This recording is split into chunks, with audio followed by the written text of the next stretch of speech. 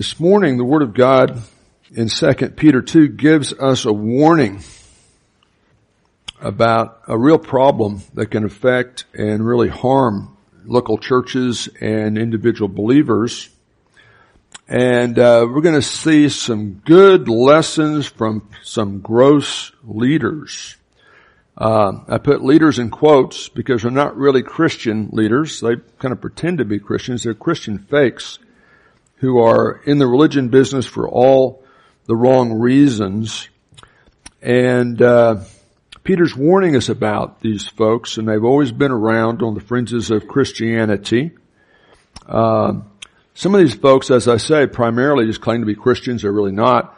Others are just popular in the culture, and Christians embrace them. I'm thinking of somebody like Deepak Chopra, or how about Maharishi Mahesh Yogi. If you're a Beatles fan, you'll know who he was, and because the Beatles liked some of the stuff he said, a lot of people, including a lot of Christians, kind of considered him a good source. But we're going to see that Christians and local churches, including this one, should know about the faults of these kind of false teachers so we can avoid them from influencing us. And let me read the passage we're going to look at and try to simplify this morning. We start right in the middle of verse 10 at a new sentence. And what he's saying is these false teachers, the entire chapter of chapter 2 is talking about, are daring. That is, they're brazen, they're headstrong in their defiance against God. They're self-willed. They do not tremble when they revile angelic majesties. They'll stage false exorcisms and other things where they're claiming to order around spirit beings that are much more powerful than they. Whereas angels, good angels, who are greater in might and power than any human false teacher, do not bring such reviling judgments against certain extra powerful demonic forces before the Lord. But these false teachers he's warning us about, like unreasoning animals born as creatures of instinct to be captured and killed, reviling where they have no knowledge, will, like the destruction of those creatures, wild, dangerous animals, also be destroyed. Suffering wrong as the wages of doing wrong, they will count it a pleasure to revel in the daytime. Even the ancient Roman culture didn't get drunk and debauched in the middle of the day. They waited until the sun went down. They are stains and blemishes. The original language could be translated scabs, reviling in their deceptions. Aren't you glad you came to church today? Isn't this a cheery topic?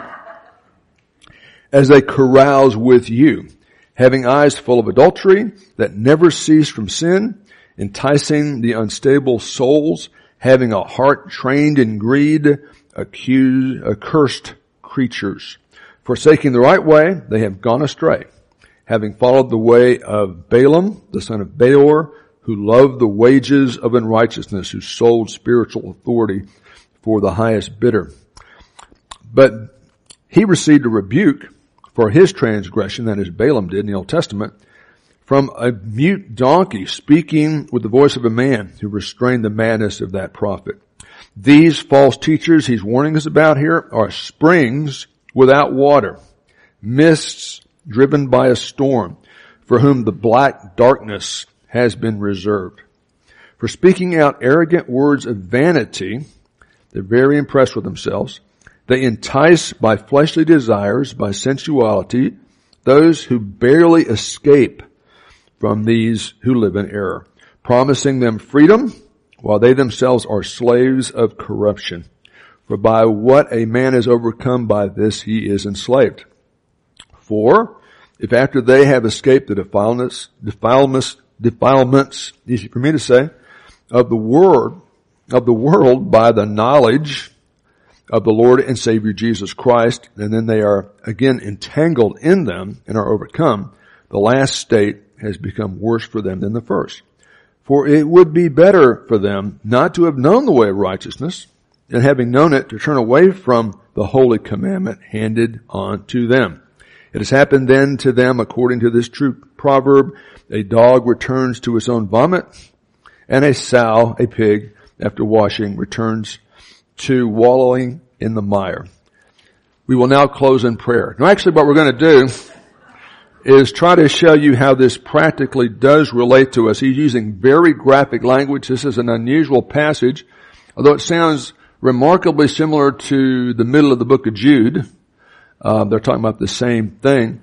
And the revulsion you ought to have toward these type of people really can and should be righteous indignation. You know, one reason people don't like to come to church is because they think everybody who's in the Christian church is in it for the money, in it for all the wrong reasons. And there have been and always will be people associated with visible Christendom for that reason. He's describing these people. God doesn't like them. You shouldn't either. And yet, strangely, we often allow ourselves to be influenced by people like this in certain ways. Okay? That's what we're going to talk about today. But let's pray that we'll be teachable to this unique but important portion of Scripture. And as is our custom, let's pray for our military, our peace officers, and our firefighters. Okay? And hey, Ken, would you lead us in prayer in that direction? Well, to lighten things up just a little bit and to warm up our capacity for abstract thought. Last week I tried puns with punch, and they didn't have much punch. So we're going to try again. These are more puns, hopefully with more punch. Why was Boaz so bad before he met his wife? Because he was ruthless. No Ruth. What did Noah say after he loaded the last animal onto the ark? Now I've heard, H-E-R-D, everything. I thought that would be the reaction to that one. And here we go. Which of the 50 states is mentioned in the Bible? Well, in Genesis it says, Noah looked out of the window of the ark and saw the rising waters. That's Arkansas. All right. The book of 2 Peter is short but powerful. It's like a big arch over a 3-story building. In chapter 1, we're told about the holiness, the wholeness we ought to bring, the worship of Christ as the center of our entire Christian experience.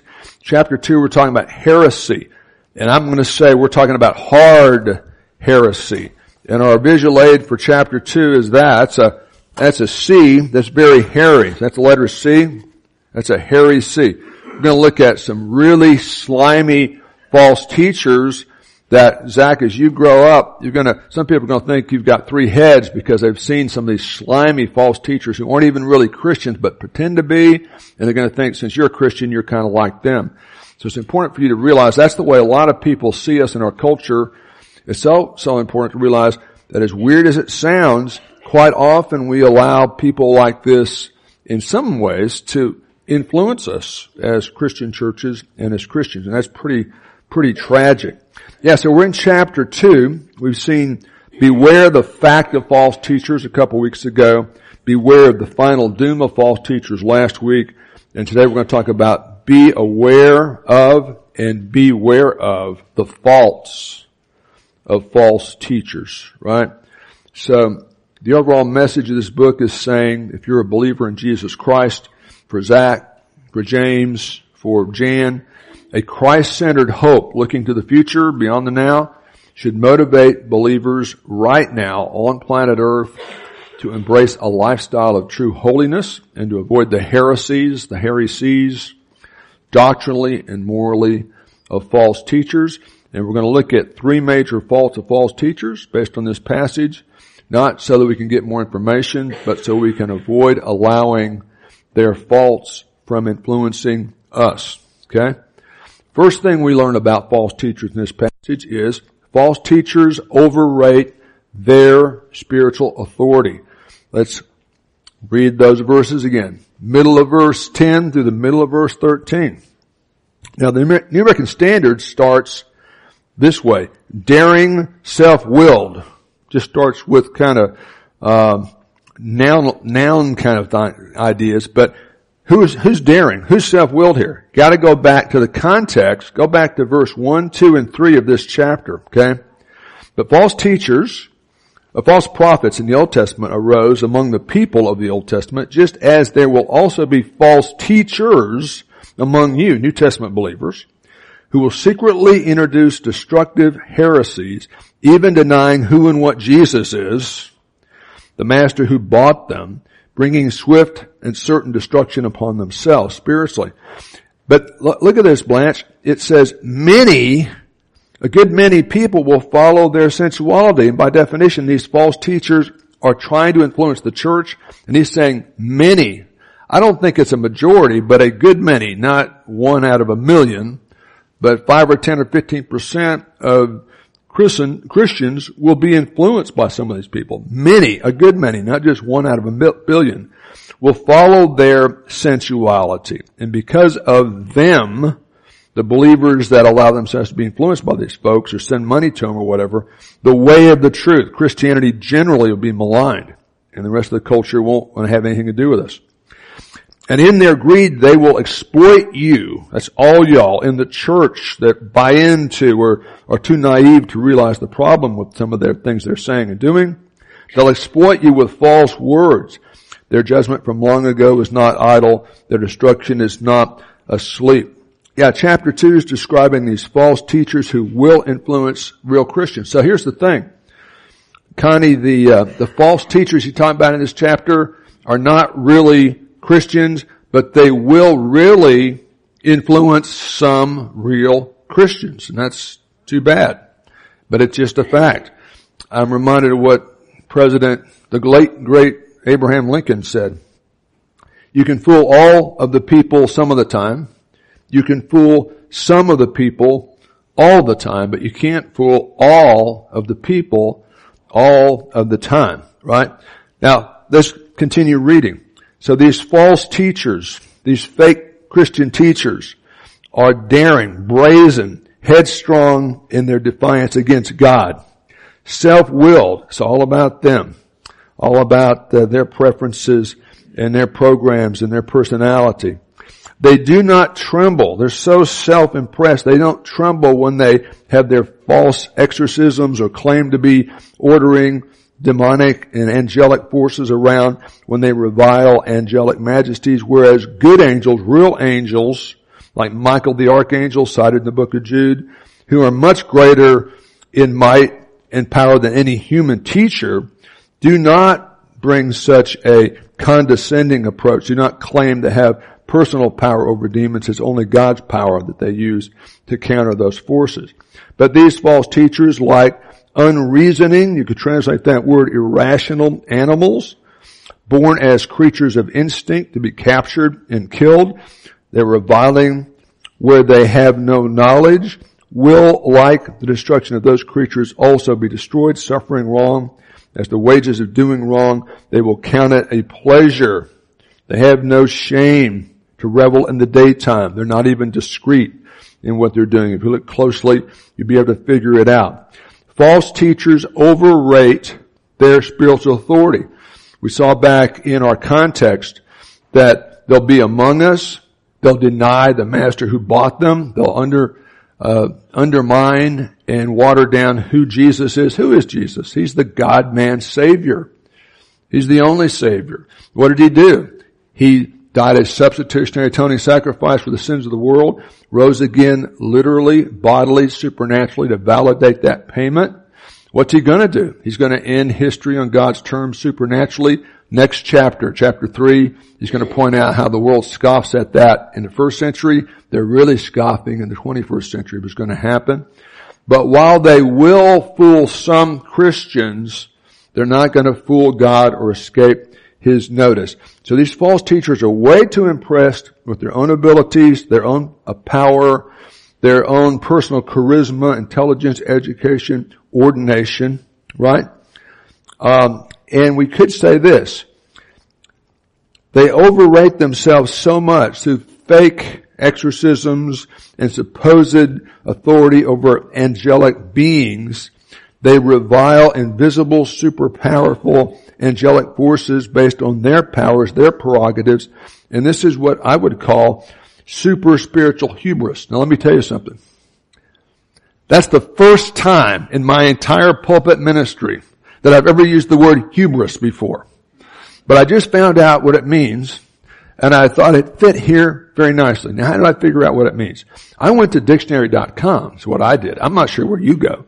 But hubris means excessive pride. Hey, Blanche, what do we know about God and human pride, period? Just say human pride. God resists the proud, gives grace to the humble. I mean, to be saved, you got to be humble enough by the unction of God, to recognize you're a sinner. You break not only God's standards, but your own at your worst, and you can't fix it. And most human beings won't buy that, especially in this culture. It's always somebody else's fault when they do something wrong, and if there is something wrong, they can fix it, right? So, God resists the proud. Hubris means excessive pride. Okay, Clay? Now, Clay, you got a lot on the ball, man. You've been given so much, man. You're an amazing package. But never forget, it's got, everything you've got, you've been given, right? Sometimes the people with the strongest strengths are the ones who tend the most to this hubris, excessive pride, excessive self-confidence, excessive arrogance. You got nothing God hasn't given you. And so much so they're faking things like exorcisms, and boy, that impresses people all day long, man. It's always on the video. You can't reproduce it in the laboratory, but they're claiming to have all this power based on their own authority, their own personality, their own education, their own intelligence quotient, whatever they're claiming to be. You know what? I think legitimate ministers realize the only authority we've got, the only authority James has or I've got, is the authority of the Word of God as we're correctly understanding and teaching it, and the authority the Board of Elders gives to us. Because I think you don't want to go to a church, and there aren't many, where the pastor controls the church. I mean, the pastor needs to submit to a board, a group of godly men. You always have elders in every church and individual teaching pastors. And I've got maybe a calling and some gifting and some training Dale doesn't have, but I serve under Dale and Mike and Ron and Homer, and I'm one of the elders too. I think they recognize that I have those qualities, but I'm one of 5, and 4 against 1 loses every time, right? I mean, you know, and I think that's important.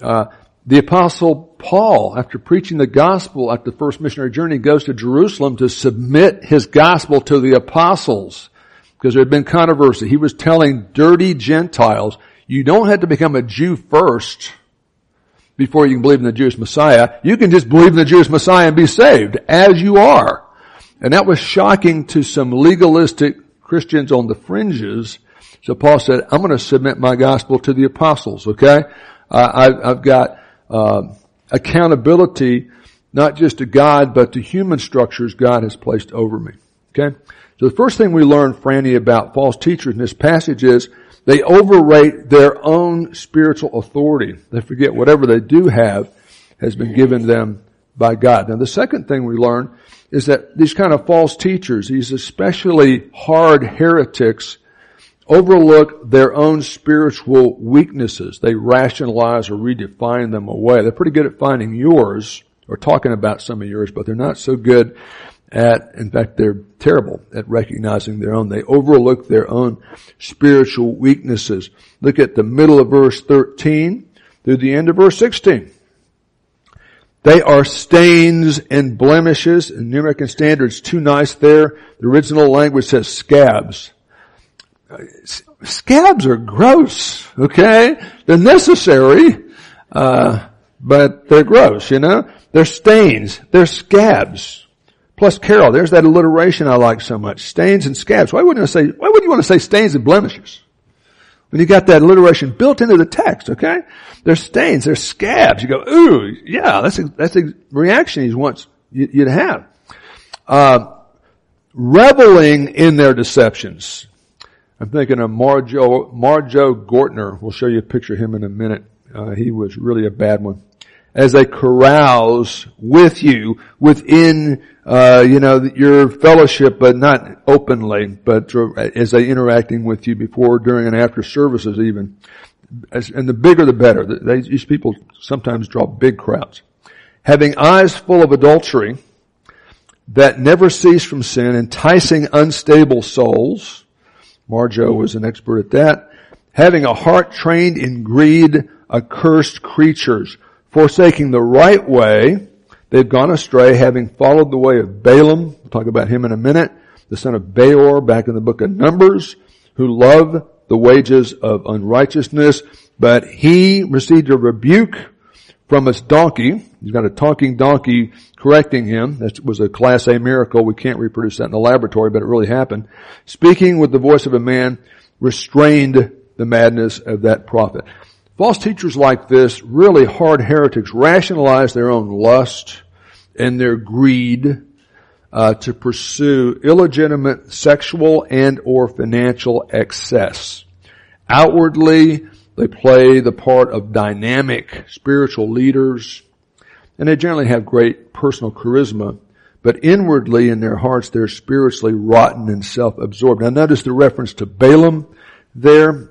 If you haven't read Numbers recently, you may forget Balaam leveraged his spiritual influence in order to gain personal wealth and pleasure. He sold his influence to the highest bidder to curse the children of Israel.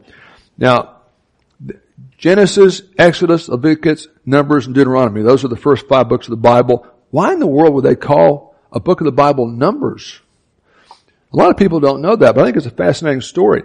What happens is after Moses leads Israel, the children of Israel, out of Egyptian bondage, they go to an oasis just south of the Promised Land, a staging area called Kadesh Barnea, and they're planning the invasion of the Promised Land according to God's directions. A long story short, in the first chapter of the book of Numbers, they actually count up the number of fighting men in the forces of the children of Israel. And when you add up the numbers, you got 603,550 men under arms at Kadesh Barnea, the Exodus generation. God says, go get them. They're too big to miss. But the Israelis looked at them and they said, no, they're too big to hit. And that whole generation refused. They didn't feel like they had enough physical force because they were depending on their own powers to defeat the Canaanites, and they just flat refused. After seeing God open up the Red Sea, Trey, and they saw that, and they were saying, well, it'd be nice to take the Promised Land, Lord, we appreciate that, but we only have 603,550 soldiers. We can't do it. So they're just too big to hit. We're not going to do it. That's the first number, Julie, in the book of Numbers.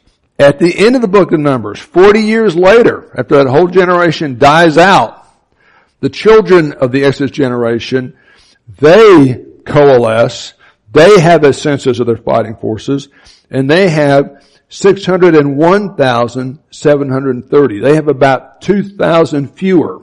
They have fewer forces. It's not a lot fewer, but it's fewer, and the point is, that's the group that under Joshua went into and conquered the Promised Land. The point is, the problem was not the first generation didn't have enough numbers. They had enough numbers if they were going to lean on the Lord to empower them. They just refused to trust in the Lord to enable them to do His will. So that's why you get that. Let's talk about some specific examples of modern day false teachers. There was a gentleman by the name of Marjo Gortner, who was raised by grifters, religious grifters. It happened to be hyper-Pentecostals, but that could have happened in the Southern Baptist circles or could have happened in the Bible church circles. Just happened to be that setting. And he was one of those little kid preachers. This kid was a musical genius. He could play the piano behind his back when he was like 4 years old. I mean, some people are just given those kind of gifts. And his parents pushed him forward. They had a big tent and they drew big crowds. This is before the internet and Facebook. And he was this nationally well-known child progeny, genius musician, preacher person, preaching hellfire damnation. And as he got a little bit older, and it was a total fake. His parents nor him believed any of this stuff. They're just in it for the money, and they made a lot of money. As he got a little bit older, he split from his parents. He continued the show, but he eventually got tired of it, and he was so full of let's say, arrogance. He was convinced he could become the biggest thing in Hollywood, the biggest thing in entertainment. He didn't need this Christian gig anymore to get rich and famous, although he was rich and famous financially. He was going to get rid of all this Christian stuff and just go to Hollywood and become a movie actor. But he wanted to cash in on the Christian, he called them suckers, meaning naive pigeons. And he hired a film crew to follow him for his last national tour, and they showed not only the preaching, but the carousing with some of the young teenage girls behind the scenes before, during, and after the shows, the drinking, the drug use, all of this he happily filmed while pretending to be legit. And after, at the end of that last crusade, he announced he was leaving the ministry, and boom, this movie comes out, and it won in a special kind of short documentary category. It won an Academy Award. I mean, the world loves stuff like this. The world loves to find these total fakes that are in this thing for the money. And he ended up, if you Wikipedia him, he died a couple years ago, but he ended up he appeared on Hollywood Squares a lot. He was in some B movies. He had some record albums and stuff, but he never really made it.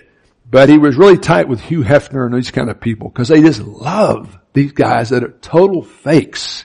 And the implication is all the preachers are either total fakes or they're so stupid they actually believe this stuff. Okay? His impropriety tells me nothing about Christianity. It just tells me about the depravity of man, which the Bible teaches and we preach, and a lot of people are offended by. But I would just say he'd be an example.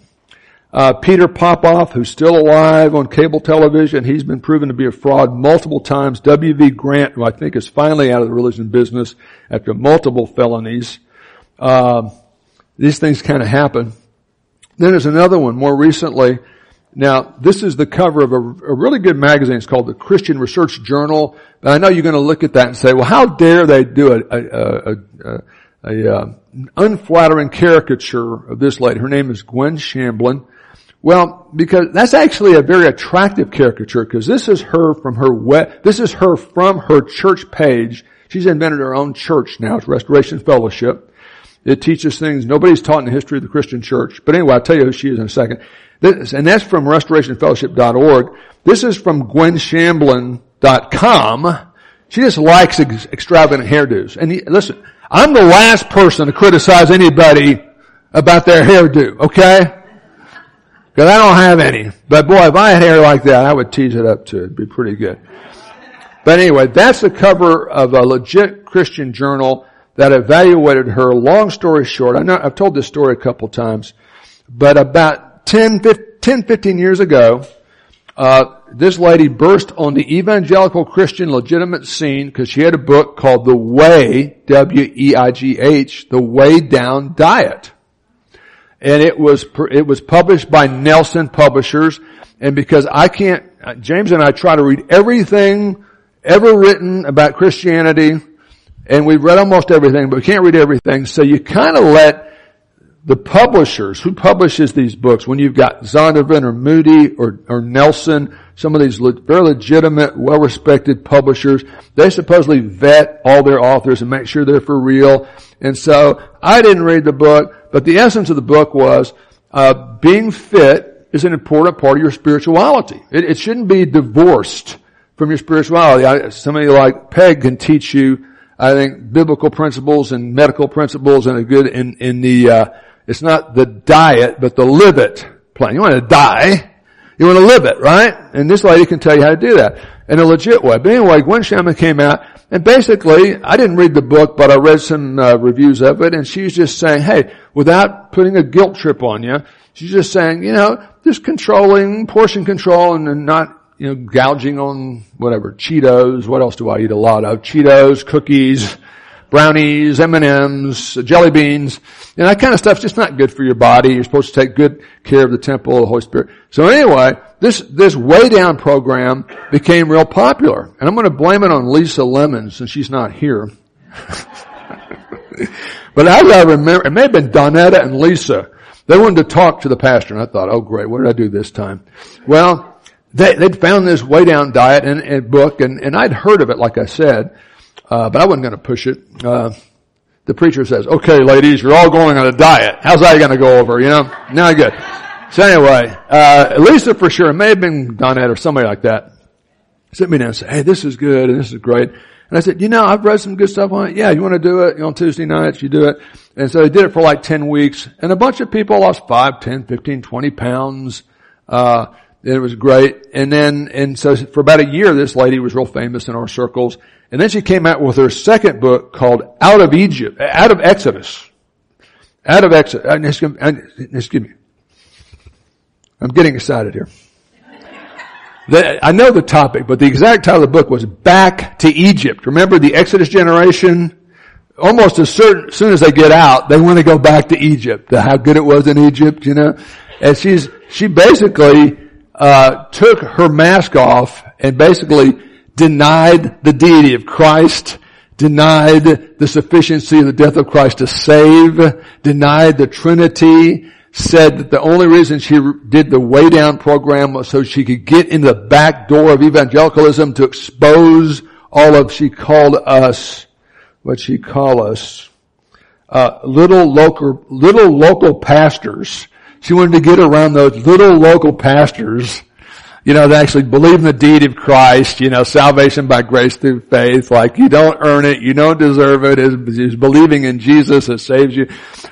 Turned out she was a heretic from day one, admitted so. Nelson immediately after they sold, 10 million copies, I don't have the exact number, but a lot of the first book, the Way Down program, they released this second book, and then she kind of gave this press conference, and here's what I really believe. Well, they were number one, very embarrassed because that shouldn't have happened. They shouldn't have let that happen. Number two, they had to buy up all the books. They didn't want to sell the books to promote her program. And so, and I love this because I didn't actually do this, but, I did have to get in the pulpit after this became a big deal, and some people don't read Christianity Today and stuff like that.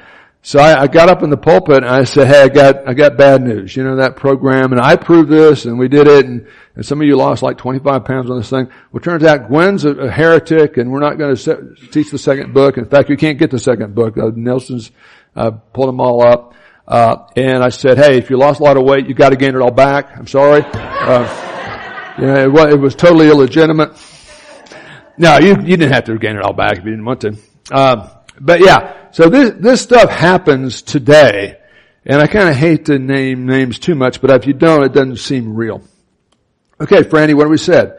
Well, this passage says that these kind of really hard heretics, these false teachers like Marjo, like Gwen Shamblin, overrate their spiritual authority, especially over these little local pastors. Not that bothered me at all. Overlook their spiritual weaknesses and oversell their spiritual value. Look at verse 17. These are springs without water. Hey, Zane, what do you think about springs without water during a drought? Well, that's the worst thing in the world when you see this big dark cloud coming or something. You think you're going to get rain, don't get it. It's just, they're fakes. They're phonies. Mist driven by a storm for whom the black darkness has been reserved. I think there are levels of punishment in hell, levels of reward in heaven based on the fruit of our salvation, based on our depravity. I think some of these people are down there next to Hitler. For speaking out arrogant words of vanity. Sounds like, I will do this, I will do that. The 5 I wills of Satan. They entice by fleshly desires, by sensuality, by making you feel good. Not necessarily sexual sin, although they're involved in that typically. An amazing Herd Church Restoration Fellowship has been apparently replete with a lot of sexual sin, as it turns out.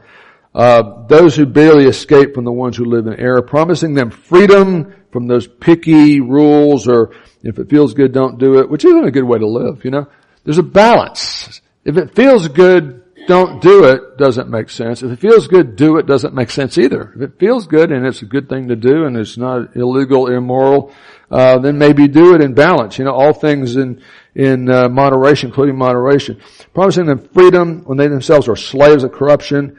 For by what a man is or a woman is overcome by this, they are enslaved. For after they've escaped the defilements of the world by the knowledge of the Lord and Savior Jesus Christ, they're again entangled in them and overcome. The last state, their final position, is worse for them than the first. would have been better for them not to have known the way of righteousness, at least pragmatically, than having known it to turn away from the holy commandment with their eyes wide open, handed down to them. This happened to them according to this proverb, which goes back to Proverbs 26 in the Old Testament. A dog returns to his own vomit, and a pig, after washing, returns to wallowing in the mire. These folks are shameless in their self-promotion, awed by their plans, their programs, their preferences, totally blank out on yours and God's, and blind to how finite and flawed and weak they actually are. It's all about me, my ministry, my plans, my programs. God told me this, God told me that. I don't care what you said or anybody else says. I heard one guy who's almost in this category, not quite, one time on television, he said, I want you to give the biggest financial gift you can give to me, and then double it. And I went, huh? I mean, that's like giving the coaches that want you to give 110%. Technically you can't do that, much less 200%. And they also devalue the local church. These folks either promote their church, and they're usually parachurch. They really devalue the local church. Now, let me say a word about specifically verses 20 through 22. If after they've escaped the defilements, they go back, they're worse off.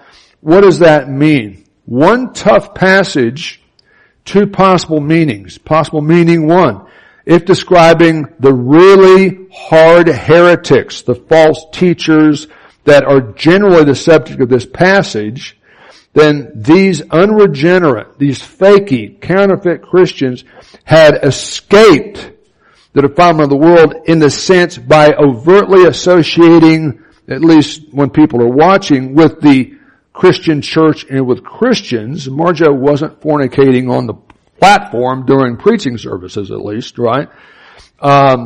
They, at least in those settings, seem to be affirming in some sense some kind of Christian morality. But as their true nature was lived out in their personal lives and teachings, and even worse, Marjo had it all filmed before, during, and after the services during his last tour, they're worse off theologically and pragmatically than before they first identified with the church, even though they never really were believers. That is certainly true, and it may be what that's talking about there. However, it's possible he's talking about regenerate, but spiritually naive Christians here who have allowed themselves foolishly to be influenced by false teachers. Maybe they're sending them money, they're enabling them to do their thing. These born again but misled spiritual babies have escaped the defilement of the world when they came to faith in Christ, but now, because of their allegiance to whatever level, to some of these slick, charismatic, personality-wise, seemingly powerful false teachers, these naive Christians are pragmatically worse off than they were before they were even saved. In the same sense that 1 Timothy 5 says, if you don't, Christian men, if you don't provide for your family, you are worse than an unbeliever. That doesn't mean you're going to hell. It means even unbelievers know baby needs a pair of shoes. If you're sitting around when you're able to work and you don't to provide for your children, you're worse than an unbeliever. Even unbelievers know they're supposed to provide for their children at a pragmatic level.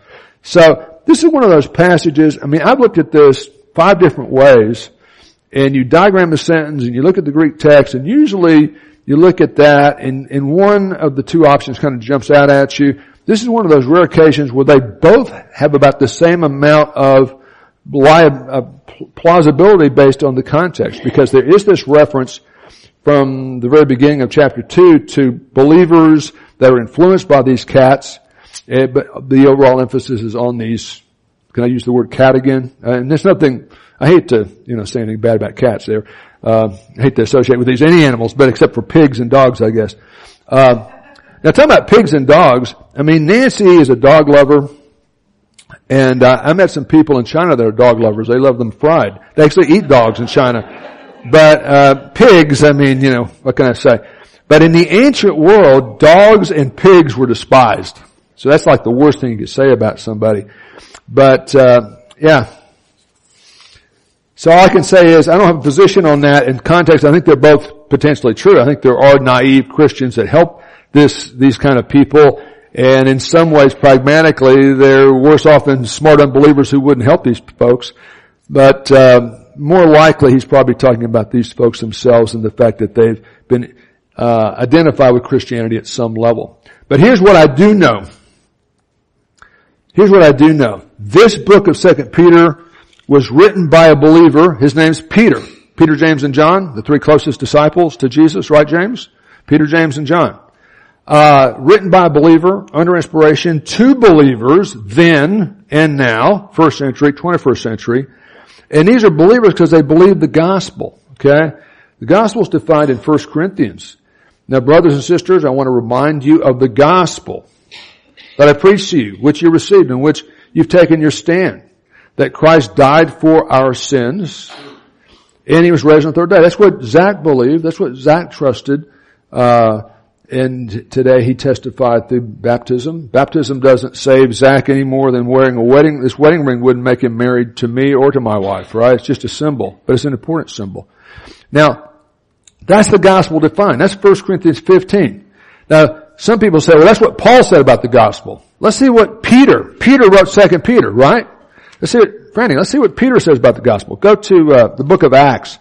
Acts chapter 10, we've got a snapshot of Peter, the same guy who wrote 2 Peter under inspiration, preaching the gospel. And let's see what he says the gospel is. I mean, Paul says it's the truth that Christ died for our sins. He was raised on the third day. And you're not having mental assent to the fact somebody named Jesus died and rose again. You're trusting that person for your personal salvation. It's active, receptive trust. I'm a sinner. I can't fix it. He did that for me. I trust Him. I trust my eternal salvation to Him because He died for my sins and rose again. Acts chapter 10. This is Peter preaching to a Roman centurion and his extended household. And look at verse 34. Acts chapter 10. Matthew, Mark, Luke, John, Acts chapter 10, verse 34, opening his mouth, Peter, the same guy who wrote 1st and 2nd Peter, and we're studying 2 Peter 2 today.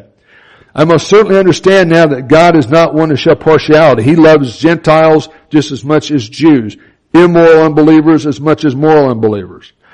But in every nation, including the United States of America, the person who fears Him, who seeks Him, and does what's right is welcome to come to Him. The word which He sent, the sons of Israel, God did, preaching peace through Jesus Christ, He's Lord of all. You yourselves know the thing which took place through all Judea in Israel, starting with Galilee, the northern area, after the baptism which John the Baptist proclaimed. You know of Jesus, the Nazarene, how God the Father anointed Him with the Holy Spirit. So you got Jesus, the Father, the Holy Spirit, all in one verse there. That's the Trinity. With power, and how He went about doing good and healing all who were oppressed by the devil, for God the Father was with Him. And then Peter says, verse 39, we, the apostles, Peter, James, and John, and the other guys, are witnesses. We saw the things He did. We're not making this stuff up. It really happened. Of all the things He did, both in the land of the Jews, generally, and in Jerusalem, the capital specifically, and they put Him to death by hanging Him on a cross. But God the Father raised Him up on the third day and granted Him to become visible, not to everybody everywhere, but to witnesses, the apostles and other people, including a lot of women, including 500 people at once one time during that 40-day period where He's appearing to people, who were chosen before Him by God, that is to us who ate and drank with Him. He wasn't just a spirit, He was a bodily resurrection after He rose from the dead. And He ordered us to preach to the people, to tell people that He died for our sins and rose again. Somebody testified, this is the one who's been appointed by God as the judge of the living and the dead. He's the issue in the issue of eternal life. Watch this, David Bearden. Of Him, the crucified, risen Jesus who died for your sins as your substitute. Of Him, all the prophets, the whole Old Testament bears witness that through His name, who and what He is and what He did, everyone who believes in Him receives what? He only forgives the sins He died for. How many did He die for? How many of your sins were future when Christ died on the cross on April 3rd, 33 AD, according to Harold Hunter? All of them. How many of them are forgiven when you trust Him as Savior? Well, Peter says, everyone who believes receives forgiveness of sins. That's the gospel.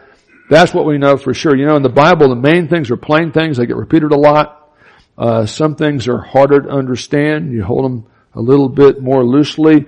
I'm not going to pound the pulpit on exactly what verses 20 through 22 we're talking about. We're talking about naive believers or these really hard heretics. One or the other. Both could be true. But I know there's only one gospel, only one Savior. And that's my message, and I'm sticking to it. All right, we've been looking at the faults of false teachers. And Carol Wanzer and Ron Miller and Bobby Dudley and Pam Cox need to know about the faults of false teachers so we can avoid allowing those folks to influence us. Now here's the bad news. And I've noticed this, but it's just something you don't hear often from pulpits. Some real Christians, including some real Christian leaders, sometimes have some of these characteristics. They think or act like some of these toxic characteristics. They're not in this category, but many people are impressed by some of these characteristics. A person who's very charismatic, has a very powerful personality, who's glib, who enters every room mouth first, who has an opinion on everything, who has an answer for everything, who's often wrong but never in doubt, impresses a lot of people, including too many Christians. And that's one of the characteristics of these people. And sometimes Christian leaders who are legit realize by being like that and expressing that, they please some people. Also, people who are quick to compromise doctrinal and moral truth, especially in our culture, Julie, are seen as flexible, realistic, sensitive, kind, and thoughtful. When you draw hard lines on doctrine and morality, man, you are repressive and backward, and who do you think you are, especially in our culture? So that's a tendency for some people with robes on or collars on or that get on a suit and get behind a pulpit to kind of be like that because they get a lot of positive feedback, even from Christian circles.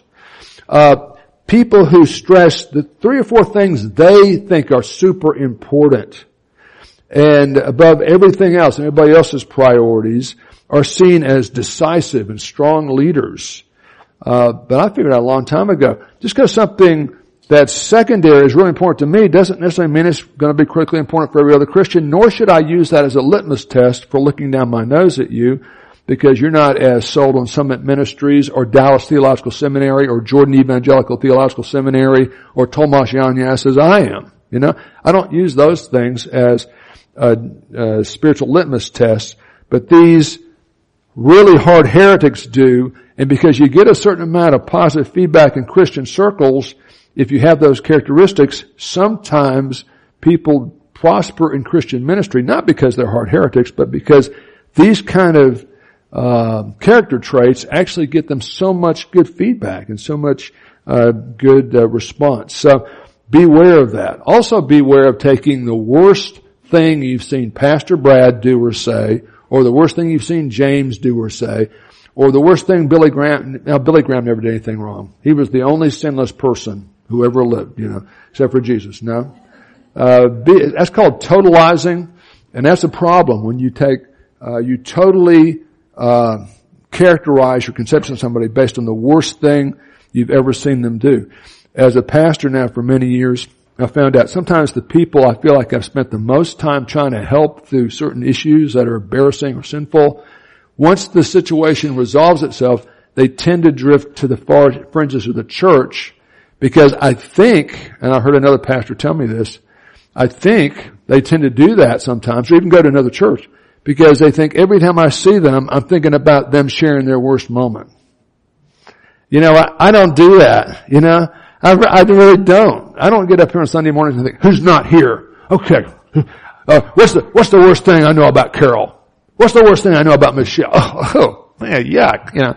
That's Steve, man, terrible. I mean, I'm not wired. I don't think like that. I try to forget stuff like that. I mean, it's in the past, man. I don't think in those categories. But I have seen that. Okay, let's bring this to a halt. Here's the happy ending. False teachers overrate their spiritual authority. Let's not be impressed by our personal authority, by our personal abilities and powers. I picked on Clay earlier because he's got so much going. He's very bright, very motivated, got a good work ethic, has great parents, especially a great mother. has a really good pastor, got a lot of stuff going for him.